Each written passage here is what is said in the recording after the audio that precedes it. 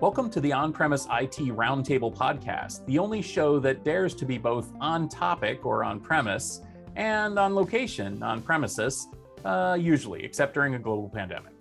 Each episode brings together a group of IT luminaries to discuss a single concept. And in this episode, we're meeting with three of our delegates from our Tech Field Day 24 event. And we're talking about hype. When is hype just hype, and when does it become reality? Before we get into that conversation, let's meet who's on the panel today. Hi, I'm Paul Stringfellow. You can find me online at TechStringy on Twitter, and techstringy.com is my website. I'm a technical director for a data management consultancy in the UK called Gardner Systems. I'm Robert Novak. You can find me on Twitter at Gallifreyan or on my blogs at ristus11.com and ristus11travel.com. I'm an independent consultant and crypto supporter. Hi, I'm Craig Rogers. You can find me at Craig Rogers MS on Twitter or craigrogers.co.uk for my blog. And I'm a technical sales consultant with Ergo in Ireland. So all of us in enterprise tech are used to dealing with hype. In fact, basically everything we do is like hype all day long. Whether it's Wi-Fi or fast Ethernet or gigabit Ethernet or 10 gigabit Ethernet or Rocky or InfiniBand or fiber channel over token ring, whatever it is, there's hype. There's tons of hype around us all the time. And frankly, I think a lot of us have been kind of jaded by that. And we've kind of come to the realization that hype is just hype, and hyper's going to hype. And we got to cut through that and find the real there. But the problem is that sometimes things kind of stay hype. And frankly, some of the topics that we are going to hear from at Tech Field Day 24, I don't want to throw stones, but some of this stuff has been a little hyped, like IoT and 5G and converged infrastructure, even the cloud. Robert, oh my God, you said cryptocurrencies? Let's talk about hype, blockchain. So how do we deal with this, Robert? How do we know when something's hype and when something's not? Very good question. I would say that it's when it stops being something worth talking about on its own, really. I remember 12 years ago, several jobs ago, having a vendor come to me every couple of weeks and saying, hey, do you want to buy the cloud from us? And at the time, there wasn't a lot of cloud adoption. The AWS wasn't the biggest thing on the entire known universe. And I couldn't get the salespeople to tell me why I needed it or what it would solve for me. And I think that's a big part of what I would, it ties into my idea of the Splash Mountain syndrome, which I'm going to be blogging about in the very near past. But if it's something that you have to call out and can't tie directly to a use case, it's hype to me. And at some point, it goes from being, oh, this is going to be really cool someday in the future, to this is just what we do. Things like, fast Ethernet, gigabit Ethernet, 10 gigabit Ethernet, NVMe. I remember trying to sell PMEM from Intel and trying to tell people why they needed to spend 10 times as much as they were on storage. But it was because at the point that I was talking about it, it was hype. But when it started becoming application tied and making an everyday difference, it stopped being hype. I think just to add to that, I think Robert makes a really good point in terms of, is it solving something? And I think that's what I find when I talk to IT directors or architects inside of enterprises of all kinds. They're not really bothered about hype, because hype in itself does not solve a problem. A hyped up topic is not a problem solver. We can talk about any of the examples Robert gave before. And in the end, the enterprises that I speak to aren't bothered about the hyped topic in itself. Their challenge is, as it always is, I've got some business demands. I've got an enterprise IT problem that I'm trying to solve. Give me a solution. Give me something that solves my problem. If the thing that solves that problem happens to be something that's in some kind of hype cycle at the moment, that's great, but ultimately, just because it's being hyped up by a vendor or being hyped up by part of the community, that doesn't necessarily make it a suitable technology. I think one of the challenges I often see is that a lot of what we talk about in our industry is driven by, those Silicon Valley vendors. They've got businesses to grow. They've got VC money to bring in. They've got a brand to build, and they are trying to educate a market about a technology.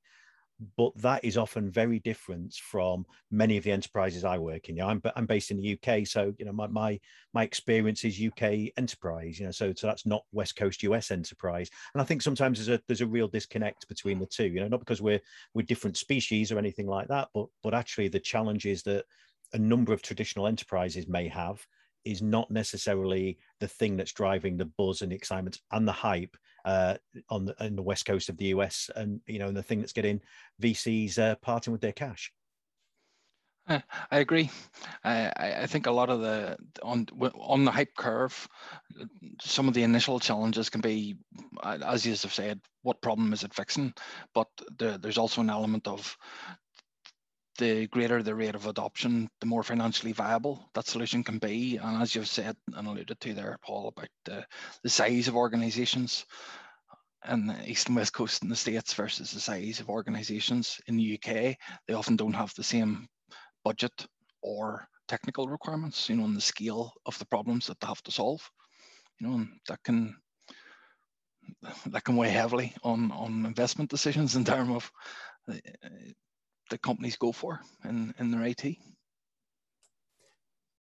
I think we really have to address the elephant in the room, of course, which is the famous Gartner hype cycle. They're the ones who came up with this idea that you have the technology trigger, you get the peak of inflated expectations, the trough of disillusionment, which sounds like something from a Dr. Seuss book, the slope of enlightenment, and of course, the plateau of productivity, which sounds like something from a really boring book. So is the hype cycle real though? Because frankly, hype is hype, and whether something is hyped or not is really not related to the thing. It's not related to whether the thing is useful or whether the thing is productive or anything. It's just marketing, right? I mean, is there really any relationship between this famous hype cycle and the reality of technology adoption? Well, I suppose, as Public Enemy once famously said, don't believe it. But I thought you'd like that. But I suppose there's a real question about whether hype is a thing at all. You know, because it is hype just around vendors or, you know, people who are developing new technology. You know, hype is just something that a label that we apply to something that we don't yet see as being part of the everyday. You know, we're just looking at that and saying, well, this thing's years away from being interesting and applicable to the vast majority of enterprises. Is that what defines whether it's hype? Because I was thinking when Craig was speaking before, actually, that just because something just because we might look at something and think it's hype, it doesn't mean it doesn't have value. You know, it doesn't mean it's not a technology that is useful today and will be useful in the future. Just because we're calling it hype is, you know, neither here nor there. It's just the idea of we're placing a label on it. It's a little bit like the hype cycle you've just described, Stephen, in that it was about putting a label on maybe the process of a product or a service or a solution coming from kind of inventor's mind through to mass adoption, you know, and that's really what the hype cycle is. So, you know, but I just think just because something's hype doesn't mean it's not got value, and doesn't mean that it won't be useful. I would agree with you. And being from the West Coast of the United States, the example that comes to mind for me is probably unique here because there's 50,000 of them in my city block alone. But Tesla, when they came out with their first car, there was a huge amount of hype. And to be honest, there still is. And I'm still waiting for the 2022 Roadster, by the way. That's probably going to be my next car if I win the lottery. But when the first Roadster came out, it was something that was sort of a novelty. Nobody really thought we'd be able to do electric cars on that scale anytime soon. And it was noteworthy if you saw one. But today, you know, if I drive a mile to the Target store down the road, I probably pass 4 Teslas. In fact, there's 2 in my neighbor's parking or my neighbor's driveway because he really likes them and goes through them every year or so. But that doesn't mean that 10 years ago or whenever the first one came out, it wasn't useful to some people. It just was not accessible to everybody. It didn't solve a problem, and it added new problems like finding a charging station. Steve Wozniak had that problem when he was trying to go to Las Vegas or trying to go to Denver in his Tesla way, way back, because he would have to stop for an entire day in Vegas to charge up his car to go the next round.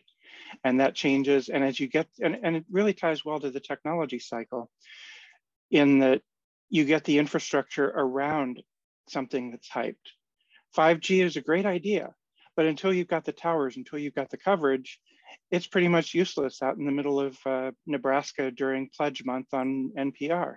It's not going to help you much until you've got the towers, until you've got the support, until you've got the vendors providing the services around it. And that ended up being a much better analogy than I thought it would be at first, not to ring my own bell too much. Maybe just something to, again, maybe something made me think about actually, Robert, while you was talking, was the idea that, you know, Tesla's a great example of this, actually, I think. And while Tesla themselves are increasingly becoming, you know, are already a successful company, actually not becoming a successful company. You know, I mean, I'm here on the west coast of the UK, and I see Teslas. They're not a complete surprise to me. But I think what that has also done, and maybe this is where that kind of hype cycle has real value, is that what Tesla have done is reframed a conversation about the way we build cars and infrastructure. You know, and if we flip that back to IT, you know, we look at conversation, we look at some of the presenters we've got at Tech Field Day this week. You know, we've got conversations around IoT. We've got conversations around composable infrastructure, around Kubernetes. You know, just because we're having those conversations, and just because they're not necessarily, I'm not necessarily going to go out and buy a Tesla, but actually the next car I do buy is likely to be, at the very least, hybrid, more likely to be electric. Now, it might not be a Tesla because I'm not a particular fan of Teslas. I don't think they're particularly attractive looking vehicles, but that doesn't mean that the technology that they have driven, including that conversation about infrastructure, where can I charge these things? You know, that's all been driven because of that Tesla hype. You know, and if we think about, take Kubernetes, for example, now as an organization, you might not be considering Kubernetes and containers as a way of developing things, but what you will be considering is what a container type infrastructure gives you. It gives you flexibility, agility, portability. It gives you all of those things. And then surely that leads to a question that, as you're starting to develop new applications to drive your business, to solve those traditional business problems, if you like, while you're trying to do that, the thing that you should have in your head is, could it be Kubernetes or could it be containers? And if it isn't, can I replicate the value that kind of thing brings in a different way? So I might not buy a Tesla, but I do see the value of an electric vehicle and what that might mean to me in the future. So, you know, I think it's, again, easy to talk about hype as though it's a derogatory term, but actually these are the kind of things that drive change and drive new conversation and drive new ways of thinking. Absolutely. I have to agree on the Tesla side. I'm also looking at one, and one of the advantages from being an early adopter of anything early on the hype scale is that you get a lot of benefits. You know, Tesla, there's a number of other electric cars, and obviously I'm looking at them all, but Tesla have a key benefit around their supercharger infrastructure that no other vendor has at the moment. So they're behind 5 years on a significant investment. So even in terms of Kubernetes and 5G, these early adopters, if they pick a winning technology, will have that early adopter advantage. You know, and we've seen that in in consumer grade equipment. You know, going VHS and Betamax. You know, if you put all your product designs in the Betamax, it was a dead duck despite being a better technology. So it's a hard one to weigh up and quantify. You know, there's a risk adopting early on the hype cycle, but there's also potentially very high gains. Yeah.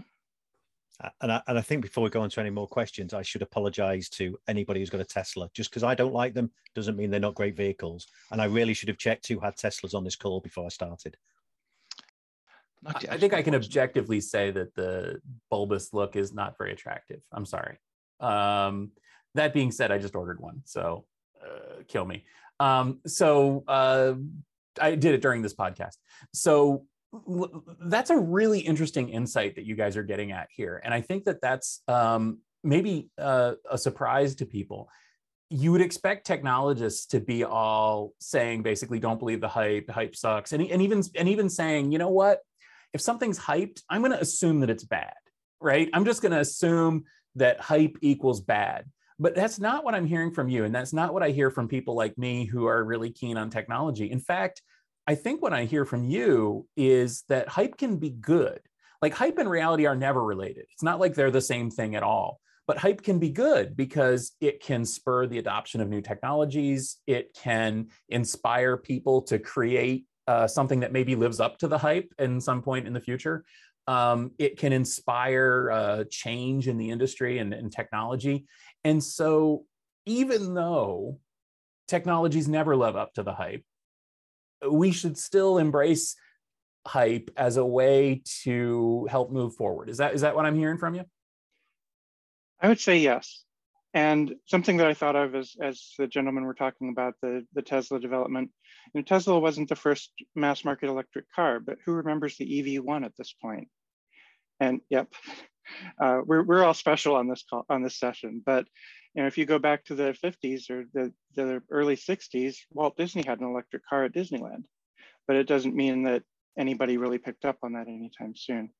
But I think if you have hype as the frame, as the focus, it's more likely that I'm going to say, yeah, I have no interest in that.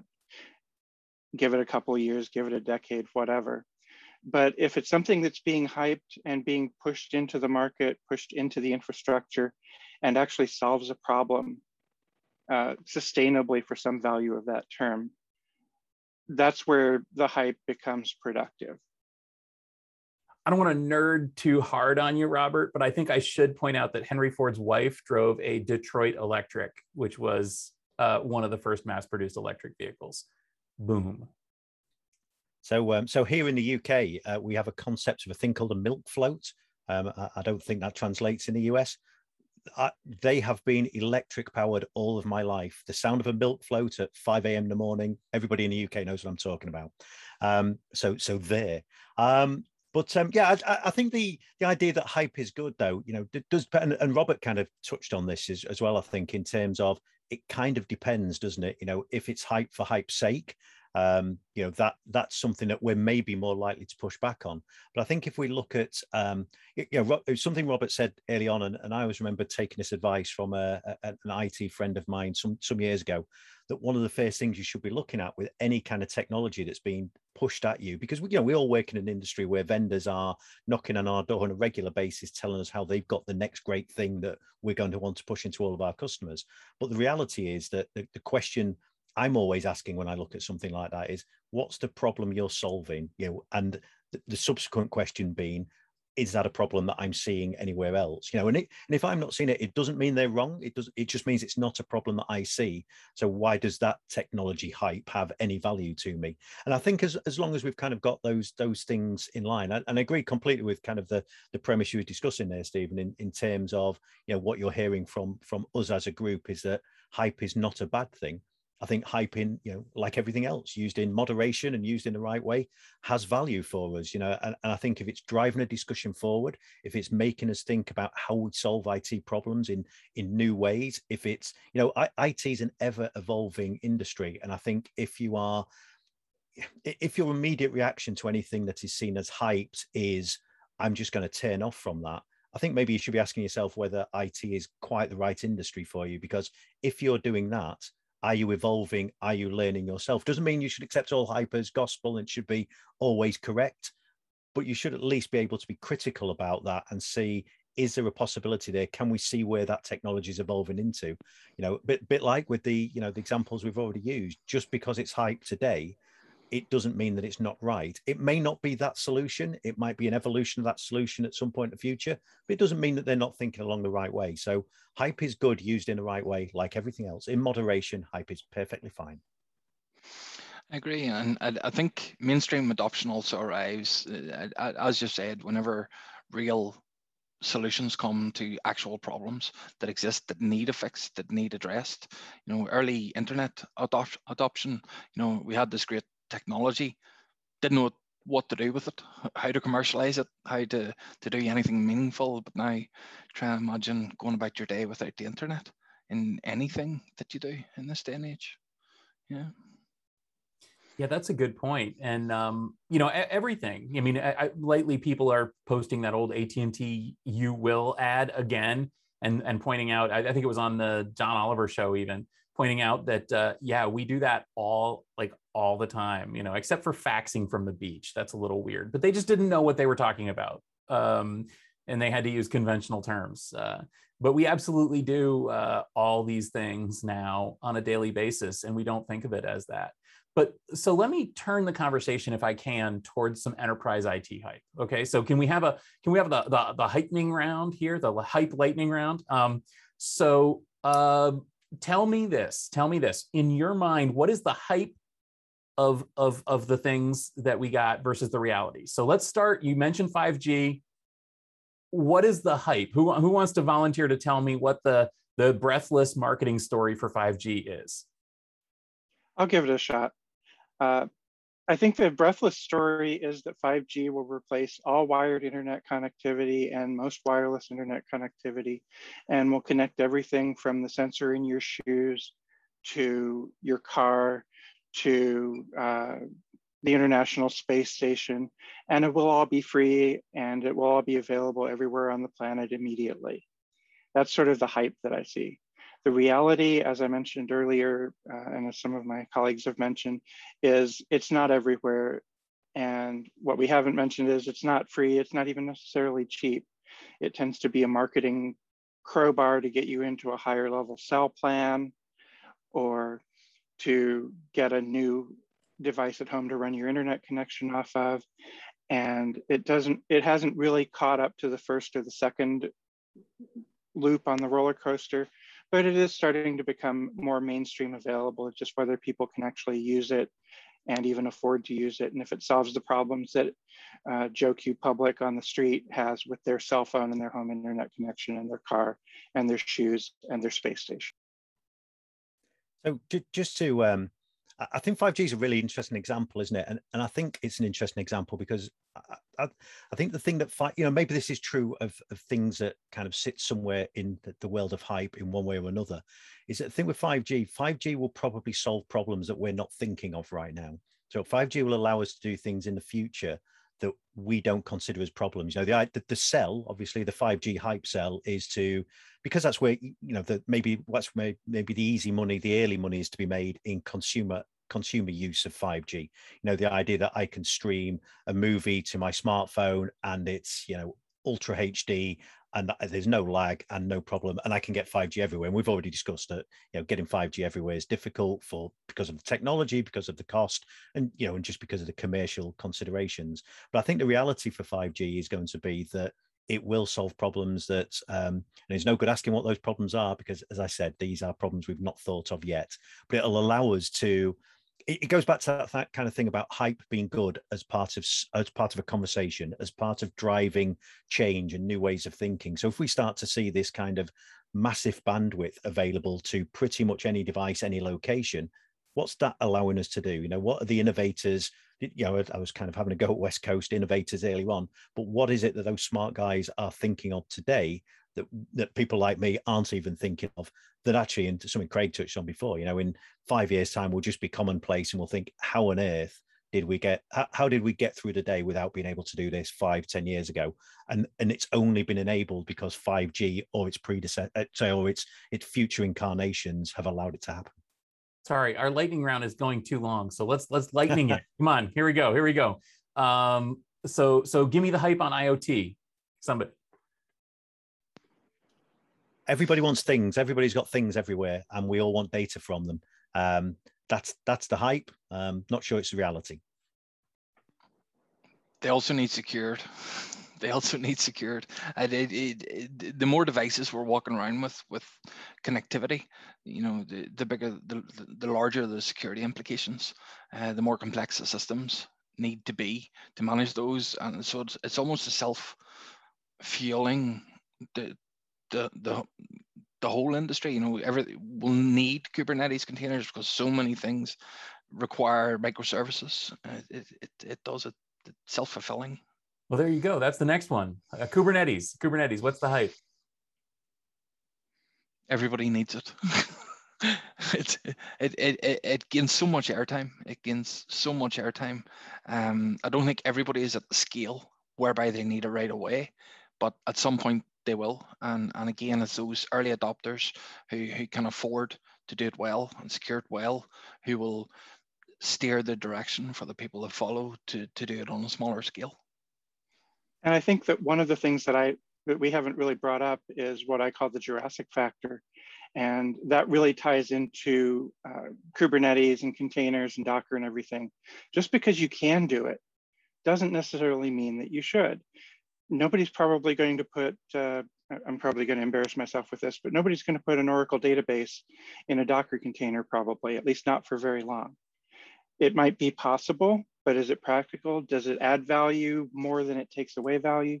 Maybe not. And that's one of the things I think whenever I hear Kubernetes, whenever I hear Docker, whenever I hear any of the products that, the Scrabble brand products that seem to have their names picked out of nowhere, is it's probably great for some cases, but do we know where it fits and where it doesn't? And are people paying attention to that distinction? Probably not. I'm only putting an Oracle instance in a container on my IoT device if it's got 5G. So right. they're the things you need to bear in mind. Well, the nice thing, Paul, if you do that, you can use it at the edge. Indeed, in the fog of the edge.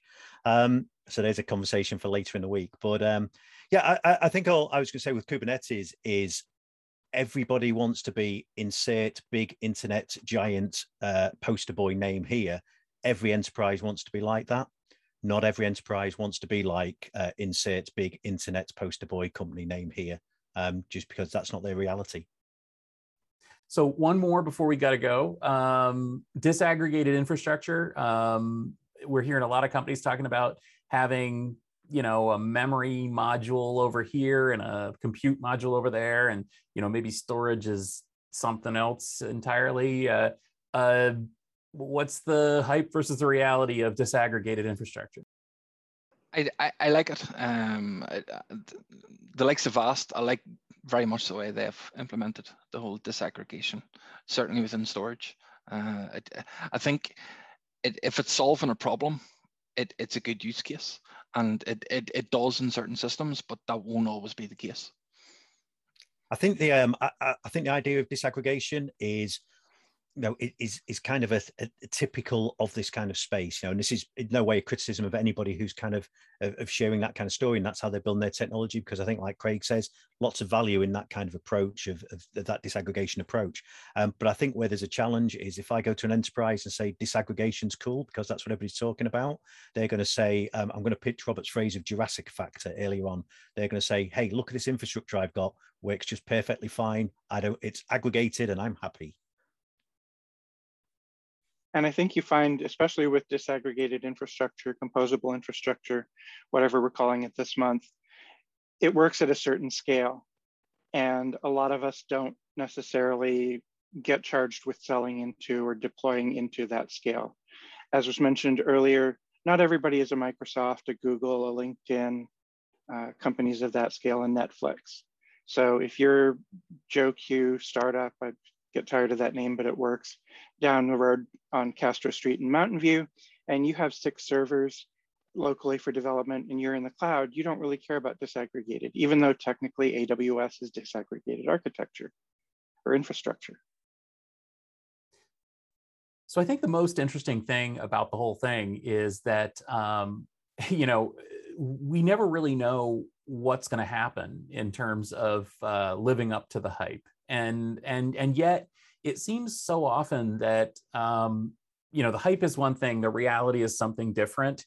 And often the technology will be hyped for the wrong thing, like 5G or IoT or something like that. It'll be hyped for the wrong thing. And then in reality, we'll come and we'll find it is super useful in a completely different area. And for me, that's the thing that I'm always looking out for. And frankly, that's the thing that I enjoy about technology, is seeing what the real benefit of these things will be in the long term. So thank you guys very much for this conversation and for being part of Tech Field Day 24 this week. It's going to be great to hear your thoughts on the presentations Wednesday and Thursday. And those of you listening, if you want to tune in for that, you can. Otherwise, you can find the recordings at YouTube/Tech Field Day. Before we go, I'll just give you guys a chance. Where can we connect with you and learn more? Is there something specific that you've done recently that you're excited about, Craig?